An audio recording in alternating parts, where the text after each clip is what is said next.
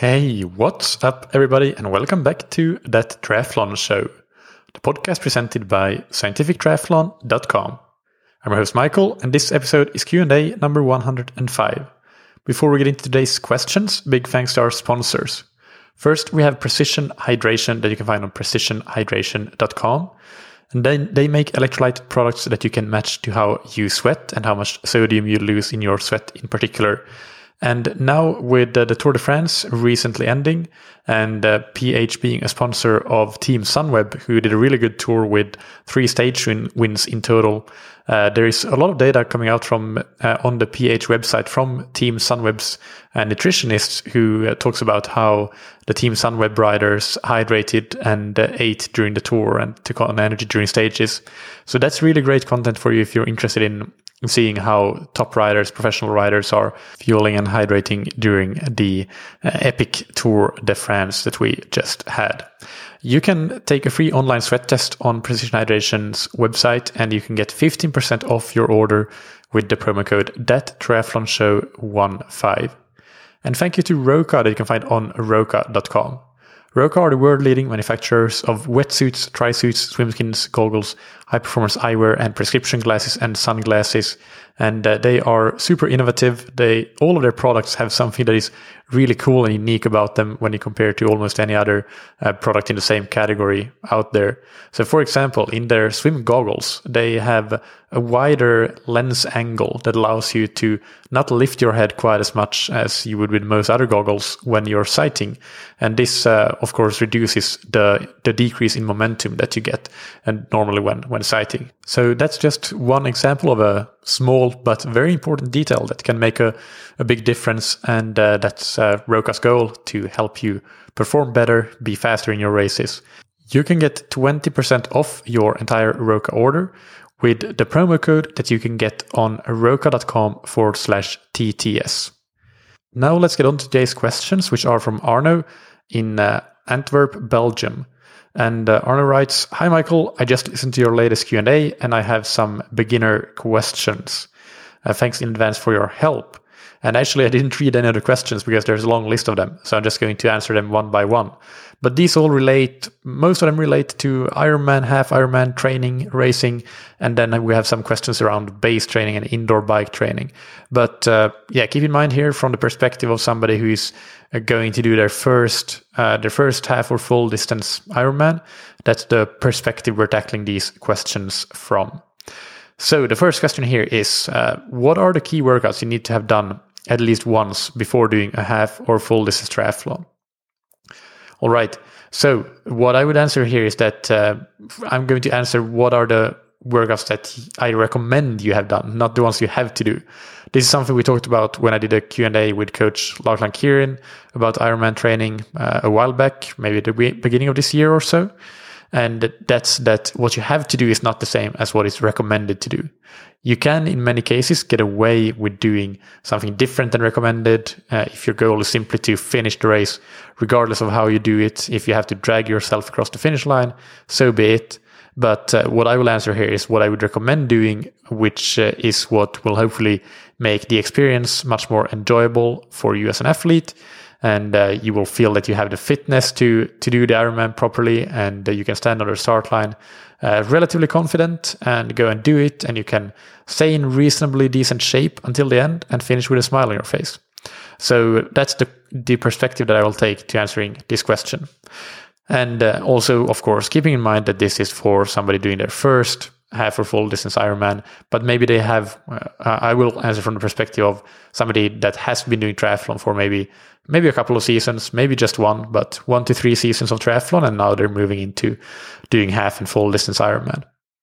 So if we start with the 70.3 distance, then I would simply recommend to have done the distance of each discipline in training.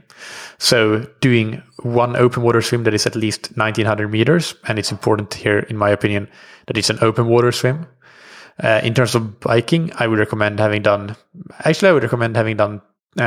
90-kilometer bike rides, and at least one of which I would recommend doing a 30-minute brick run off of it. It could be 30 to 45, but 30 is fine. You could do the 45-minute brick runs off a shorter bike ride as well. So yeah, I'm not too fussed about it being a long brick run after your longest bike rides.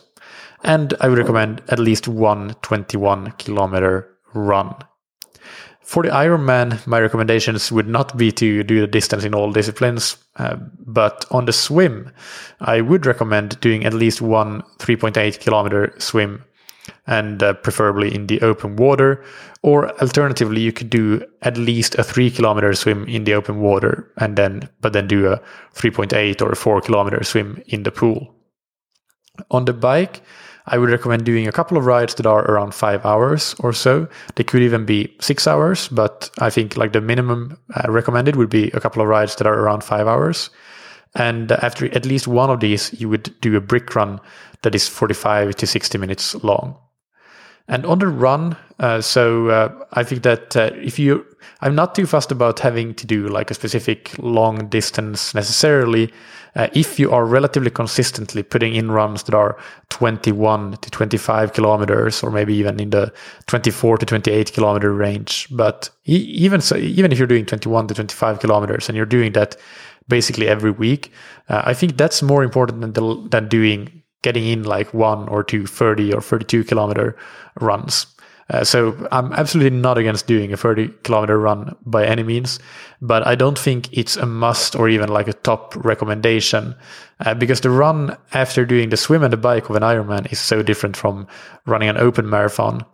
So the intensity is relatively low, but of course the level of pre-fatigue is very high. The demands in terms of the metabolic demands, like having to keep fueling and having had to fuel during the bike, and hydration, keep hydrating, those are high, but it just makes it a completely different thing than running an open marathon. So if you want to translate that distance into a time, I would say doing several runs that are between 2 and 2.5 hours is the main criterion there. They will build up a lot of fatigue resistance. It's long enough for that to happen. But then I also think that another important aspect of the run is to have done that 45 to 60 minute brick run after one of your long rides to see how that feels to run for a relatively long time, 45 to 60 minutes, at least it's not a short time, and see how that feels. And then other general requirements for both the half and the full Ironman is if you'll ride your TT bike in the race, then you should be doing some specific outdoor training on the TT bike, where you hopefully, if you can, try to simulate the race terrain. That's not necessarily possible if you're traveling to a race, but at least get outdoors and ride on a TT bike and use the equipment that you'll use in the race, use the nutrition and hydration strategy you'll use in the race, and try to make it as close to a simulation as you can. And basically make sure that you can stay in the TT position for as long as is needed, so that you don't have to get up and break position very, very often, if at all. And in terms of open water swimming, same thing. You do the open water swim with both the tri-suit and the wetsuit that you'll wear on race day, to make sure that if there's a problem with either the wetsuit or the tri-suit in terms of it restricting your mobility, that you can find it before race day. And again, if possible, if you have the opportunity to simulate race conditions by swimming in the sea versus the lake and so on, then do that. Now, the next question from Arno is, what are the best shoes for the marathon in a full distance race? Shall I go for extra cushioning or comfort versus a normal marathon? Same question for cycling shoes. Do these exist for Ironman distance with more comfort so your feet are marathon ready? So running first, I used to run marathons before I was doing triathlons, and I remember running some marathons in what was essentially racing flats that were meant for things like 5Ks, maybe a 10K tops. And actually, I remember I was using Mizuno Hitogamis. I don't know how to pronounce it, but brilliant shoes. I love them. And actually, I did use them in the marathons. And that was all right for me. But the key thing there is that I had used them in long training runs with the marathon race pace in these training runs. So I knew that they would work. And this is the key takeaway for this question, because there's no answer that can be generalized. You need to try in training what you want to be doing in racing. So use the shoes you think you want to be using in the race in your long training runs, and also in the brick runs of the bike. And for cycling, same thing. Try the shoes that you currently use in your long rides, and with the race setup that you have in the TT, on the TT bike, in the TT position, if that's how you'll race, and the socks that you're planning on using. If you're using insoles, do you use those insoles, and so on. And if these shoes, cycling shoes, work fine in your longest rides, then whether we're talking about running or cycling, actually, you probably can go ahead and use those shoes in the race. There's really nothing magical that's going to happen on race day and make them not work for the race. If that is the case, you have tried them in training properly. But if in training you notice that you maybe get blisters and chafing, or just don't feel comfortable for whatever reason, then, well, you tried it in training, so now you know you have time to figure out some change that needs to happen for you to avoid that on race day.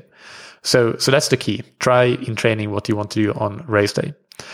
But as a general guideline, I would say that in terms of running shoes, certainly you want some amount of cushioning for the Ironman marathon. And most people do anyway. So I wouldn't recommend using your 5K or 10K racing flats there. And I would also consider the fact that on long days of activity, like an Ironman, your feet can swell up quite a bit and expand in volume for various reasons, including the increased blood flow during activity, but also including things like loss of electrolytes. So when you get running shoes, in particular, if the goal is to do marathons and Ironmans and such, then a rule of thumb is that, well, you definitely don't want to select anything that is too small. Rather, half a size too big than half a size too small.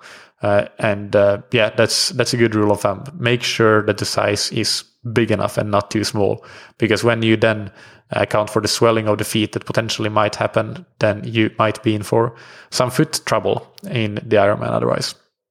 And also consider the shape of your foot. So in training, in shorter runs, you might get away with a shoe that has a too narrow of a toe box, and even in races like a sprint or Olympic distance.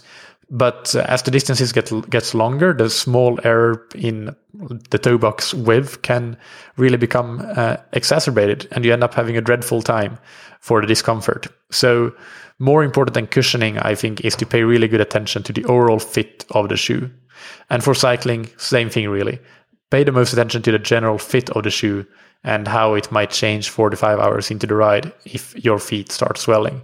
And other than that, there really aren't any Ironman specific cycling shoes that I'm aware of, cycling shoes that is, but things like the stiffness of the sole could have an impact on comfort. But in reality, if your cycling shoes are comfortable enough that you can do all your long training rides in them, then there's no reason you shouldn't use them in the Ironman as well. All right, next question from Arno is, planning for 2021, I also want to do a half distance race in the lead up to the full distance Ironman. What would be the ideal timing so I can do the half distance at full effort and be well trained, but don't impact the Ironman because of not being recovered from it? So this is a great question. And for intermediate or advanced athletes, I would say that you can do a half distance race 2 weeks out from an Ironman. That's still a great time because you can treat that as your last really hard weekend before heading into a 2-week taper period before the Ironman race. For a beginner, for somebody who, especially doing your first half Ironman and Ironman, and so you don't really know how much time it will take you to recover from the half, I would say do the half distance at least 3 weeks out from the Ironman. So even if you find that it takes you a week and a half or so to recover, then you still have plenty of time before the Ironman race to get in a few good workouts and then taper again properly for the Ironman. And as for how far out you can do it, so obviously not talking about, you don't want to do it half a year out because then it's essentially a different season or a different half season anyway. Then I think that the sweet spot where you want to be is around 6 weeks out. So between 3 weeks and 6 weeks out from the Ironman, you already have banked a lot of your Ironman training fitness, but you will also have plenty of time to recover from the half distance race, get some more quality training in, and when you have recovered from the half distance race, and then taper for the full Ironman. So that would be my sort of suggestion. Try to do a half distance between 3 and 6 weeks out from the Ironman. Next question is it worth to invest in a TT bike for my first Ironman or 7.3? And if not, when is it? So this is one of those questions where it really, really just depends on you, but I'll give you sort of the parameters and the constraints of this problem, and then you need to figure it out for yourself. But it all depends on your goal for the race. If your only goal is to finish and enjoy the journey, then you can just as well do it on a road bike. There is absolutely no need for a TT bike. Unless there is an exception to this. If you really want to finish the race and you know that you are on the slower end, so you will be cutting it close with the cutoff times for the bike, for example, or for the run for that matter, then every minute that you can shave off your time is potentially going to be what allows you to finish the race. So in this situation, then it makes sense to having the TT bike, because it might be necessary for you to be able to finish the race and achieve that goal of completing it. But the other situation is if your finish time is of big importance to you. So let's say you want to beat a specific benchmark, like going under 12 hours for your Ironman, then yes, getting a TT bike would be important. Because it is very clear that a TT bike will help you go faster by putting you in a more aerodynamic position than on a road bike. But also it will impact your run. So even if you, let's say, put on clip-on aero bars on your road bike so that you don't lose that much time compared to being on a TT bike, you will lose time, don't get me wrong, but you will be a lot faster than by being on the hoods of your road bike. But the thing that will still be happening with a road bike and clip-on aero bars is that you will be riding in a position based on a road bike seat tube angle, as opposed to the steeper tri-bike or TT bike seat tube angle, which puts you more forward and higher up. And that tri-bike position compared to the road bike position will save your hamstrings and calves compared to the road bike and allow you to run better off the bike. And there is some research on this that has confirmed this to be the case. So that's a thing to consider, that it's not just about the bike time, but also about the run time. But that's not to say that you can't put on clip-on aero bars on the road bike, because actually that is a very cheap alternative method to make your bike go a lot faster, or by putting you in a more aerodynamic position on your road bike that you already have. So again, you won't be as aerodynamic as on a tri-bike, and you might probably lose some time on the run, but you can get pretty aero on the road bike, and it's not going to break your run by any means. You can still run and finish the marathon. You'll just go a little bit slower, probably. So, and if you train for it, then that's obviously the most important thing, that whatever you do, try it out in training, and train that way, train the way you race. So those are some thoughts. So again, unless your finish time is very important to you, then you can absolutely do the event on a road bike. And the time to invest in a TT bike is really only when you start to really care about your finish time. So that could be your first Ironman, or it could be never. But that's going to be up to you as an individual. One thing that I want to mention here is that regardless of if you ride a TT bike or a road bike, something you absolutely should invest in is a bike fit. So this is going to be of major importance to make sure that you have a good bike ride, but also a good run of the bike. And also, if you are going to ride a TT bike, make sure you give yourself enough time to train on it. So get your bike fit on that TT bike and dial in that position well in time before the race. So you're used to how it feels, and so you know that you can hold that position continuously through the event. Next question is, how much can I gain in speed by investing in an aero helmet like the pros use versus a normal road bike helmet? Any key difference I should look at? So this varies a bit, but assuming you choose an aero helmet that suits your riding position well, then as a rule of thumb that Dan Bigham, for example, has published on his Watch Shop blog, I'll link to this in the episode description, is that a 75 kilogram rider riding at 40 kilometers per hour can save almost 10 watts. So at the same speed, they need to produce 10 watts less if they have an aero helmet versus a normal road helmet. So of course, I assume that as a beginner, you are not riding at that fast a speed for an Ironman. And that means, because you're riding at a slower speed, that your watt savings will be smaller. But actually, your time savings should be roughly similar as a faster rider, because you will accumulate those savings over a longer period of time, being out there for longer on the bike course. So a rough estimate is that a good aero helmet can give you up to 5 minutes over an Ironman. This is something that I just did some back of the napkin, checking in best bike split and so on. So just as a rough estimate, you want to know roughly how much you're going to save potentially by investing in an aero helmet. The key thing there to look out for is how the helmet works with your head position when you're riding in your race position. So for example, if you have a very long tail helmet, but you're somebody that looks down a lot when you're riding in the TT position, then that's not good, because the tail of the helmet will just stand up, straight up in the air and increase the drag, because it just increases the frontal area of you as a vehicle, the bike and the rider. And the tail of the helmet, you want it to fade into your back sort of without an abrupt gap. That would be the ideal helmet, the one that has a tail that allows you to do that. And depending on your head position, this might be a long tail or a short tail or a medium tail helmet. So that's really where you want to know roughly how you have your head positioned if you're riding in the TT position.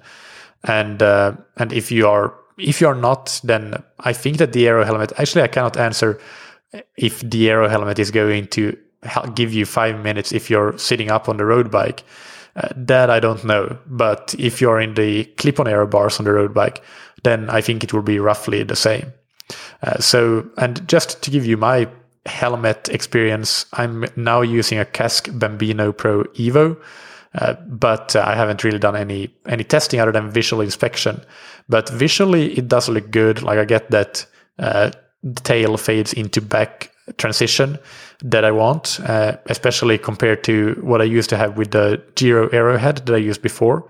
So I'm quite positive that the Kask Bambino is more aero for me. But that's the key thing, that this is because of my head position, and your head position might be different.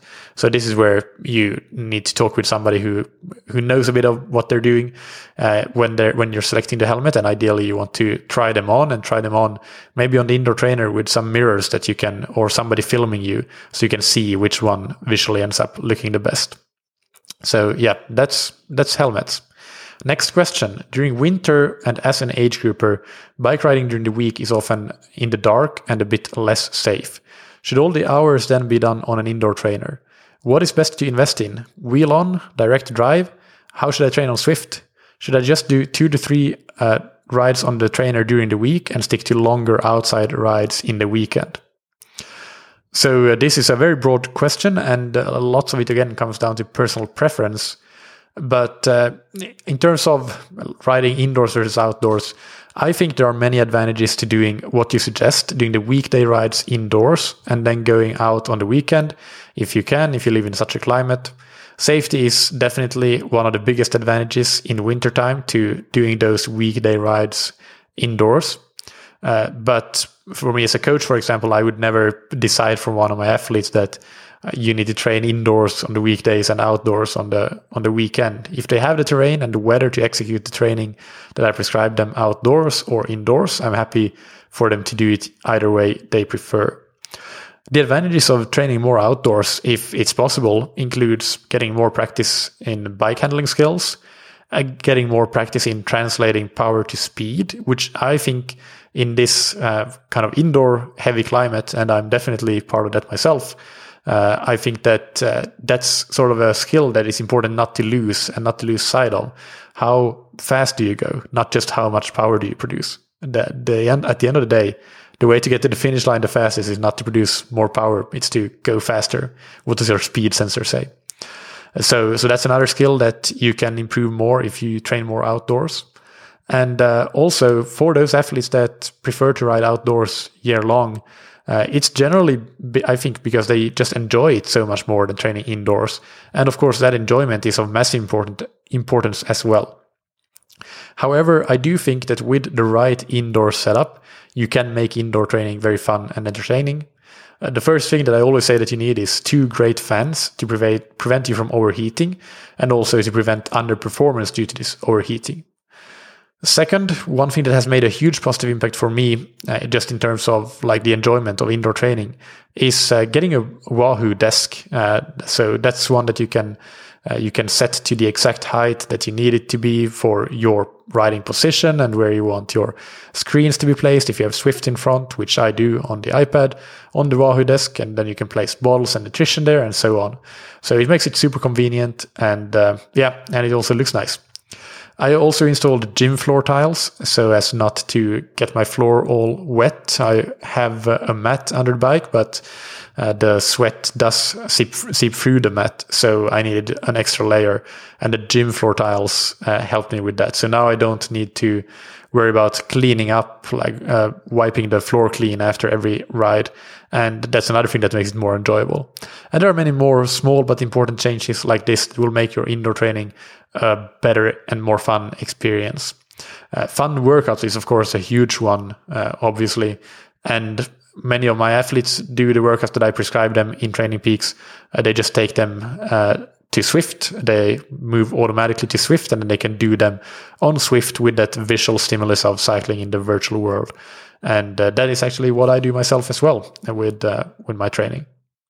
But then maybe for some steady endurance rides, you might just want to do something that other than just stare at Zwift. You might want to have Netflix, watch something on Netflix or Spotify, listen to music, or have a good list of podcasts or audiobooks. TriathlonLive.tv to watch triathlon races from the WTS circuit and the World Cup circuit.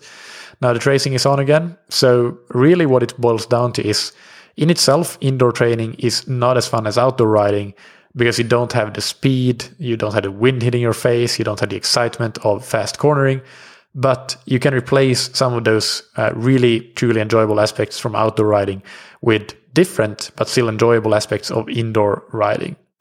So that was a bit of a tangent, I think. But basically, it's your choice. But many athletes, I think, choose indoor training, but then they don't go all the way. They don't make the effort to make it as fun as outdoor riding. And then they kind of waste the winter not training as much as they should or would like to because they're not enjoying it. But you can make it enjoyable. That's the whole point of that slight tangent that I made.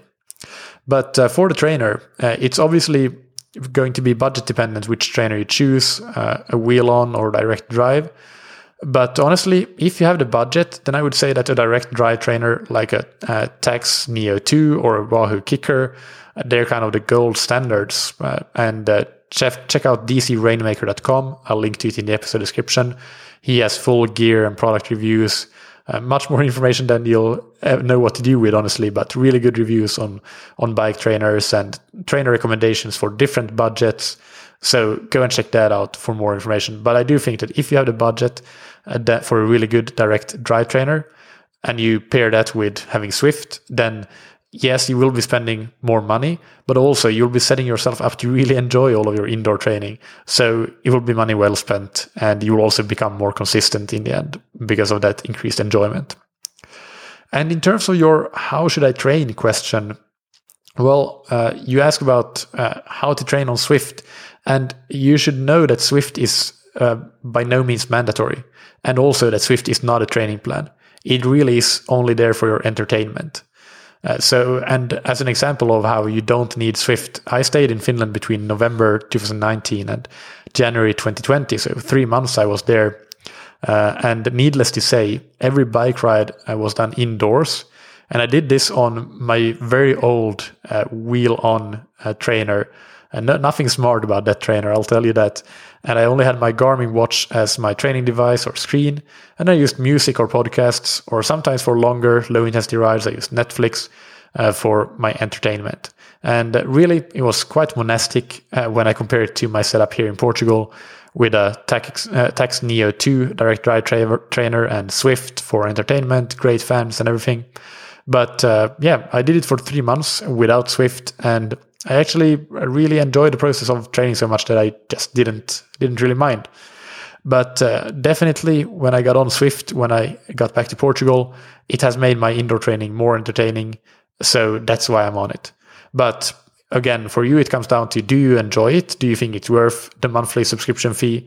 And if not, then there's no reason that you have to be there. You can just do your training on your trainer, record it on your watch or your bike computer, and that's just as good.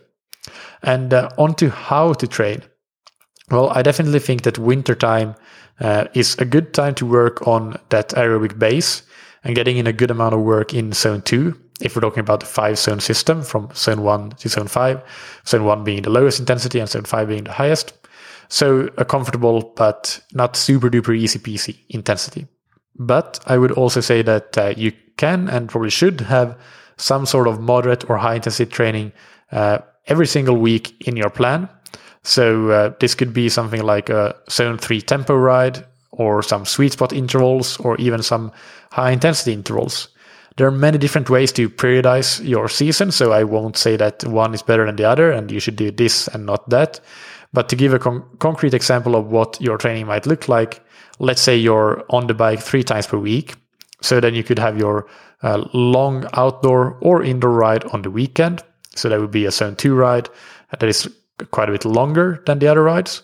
And then you would have a weekday ride with some, for example, zone 3 work. So it could be, depending on your ability and your training volume, it could be 2 times 20 minutes at 80% FTP, or it could be 3 times 20 minutes, or it could be even be 4 times 20 minutes, all depending on your ability, your level, where you are in your season.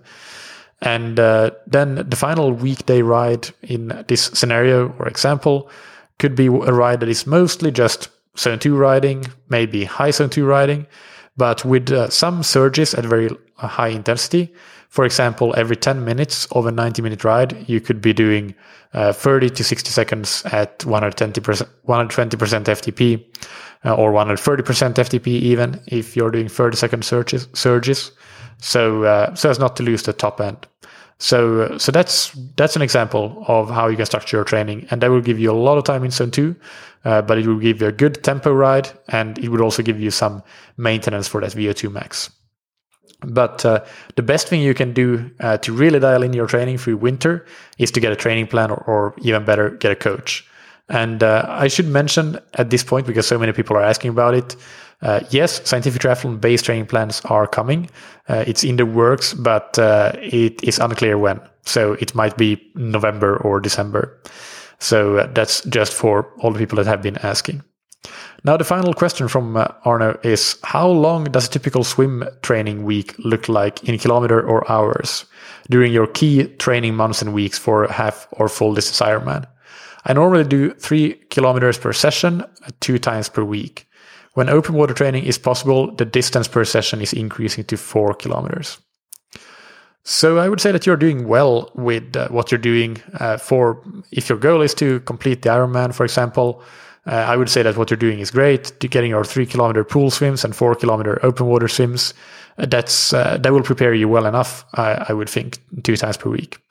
I do generally prefer to have a swimming frequency of 3 times per week because of how technical the sport is.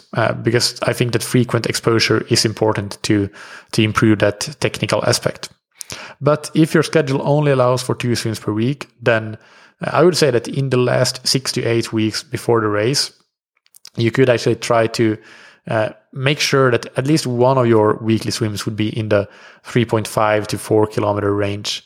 And regardless of whether it's outdoors or indoors, have one of those swims be close in distance to the Ironman distance. So it doesn't have to be exactly 3.8, but trying to get up to 3.5 kilometers at least as a benchmark. So yeah, and you could even be using buoyancy shorts or wetsuit for some of those swims. Maybe not all of them, but some of them, and that would be perfectly fine. So these distance guidelines, however, do change for swimmers that are on the slow end of swimming. Because I would say that if you are in the pool and you get to 90 minutes into the workout and you haven't done the whatever distance your program says, then at 90 minutes, you've probably done enough. We're talking about beginners here, remember? So for some advanced athletes, you might actually benefit from doing longer swims than that. But at 90 minutes for beginners, even training for an Ironman, there's no need to do more than that, I don't think. So, I hope that this helps, Arno, and that I answered all your questions adequately. Thank you for sending them in. And for everybody who might have questions for future episodes, send them to michael@scientifictriathlon.com, and that's Michael with a K. You can find links in the episode description to DC Rainmaker that I mentioned for product reviews, the article by Dan Bigham on aero savings from different pieces of equipment, and also some interviews that I've done on aerodynamics and aero savings from different pieces of equipment with Dan Bigham and with Josh Portner. And finally, a base training episode that I did with coaches James Teagle and Lachlan Kieran from Scientific Triathlon. So check those out in the episode description, and check this episode out on scientifictriathlon.com on the Q&A page. You can also check out training plans and coaching information there. In particular, if you want to take a proactive approach to achieving your goals next season, then now is the time to start looking for a coach, really, because now we're heading into that all-important base training phase. So do consider the coaching option and reaching out to us if you have a vision for what you want to achieve next year in triathlon and you are serious about accomplishing it. Big thanks to our sponsors, Precision Hydration, that you can find on precisionhydration.com. Go and take their free online sweat test and get a personalized hydration strategy and get 15% off your order with the promo code THATTriathlonshow15. And thank you to Roka that you can find on roka.com. Check out their wetsuits, drysuits, swimskins, goggles, high-performance eyewear, and prescription glasses and sunglasses, and get 20% off your order with the promo code that you can get on roka.com/TTS. Thank you, as always, for listening. Keep training smart and keep loving triathlon.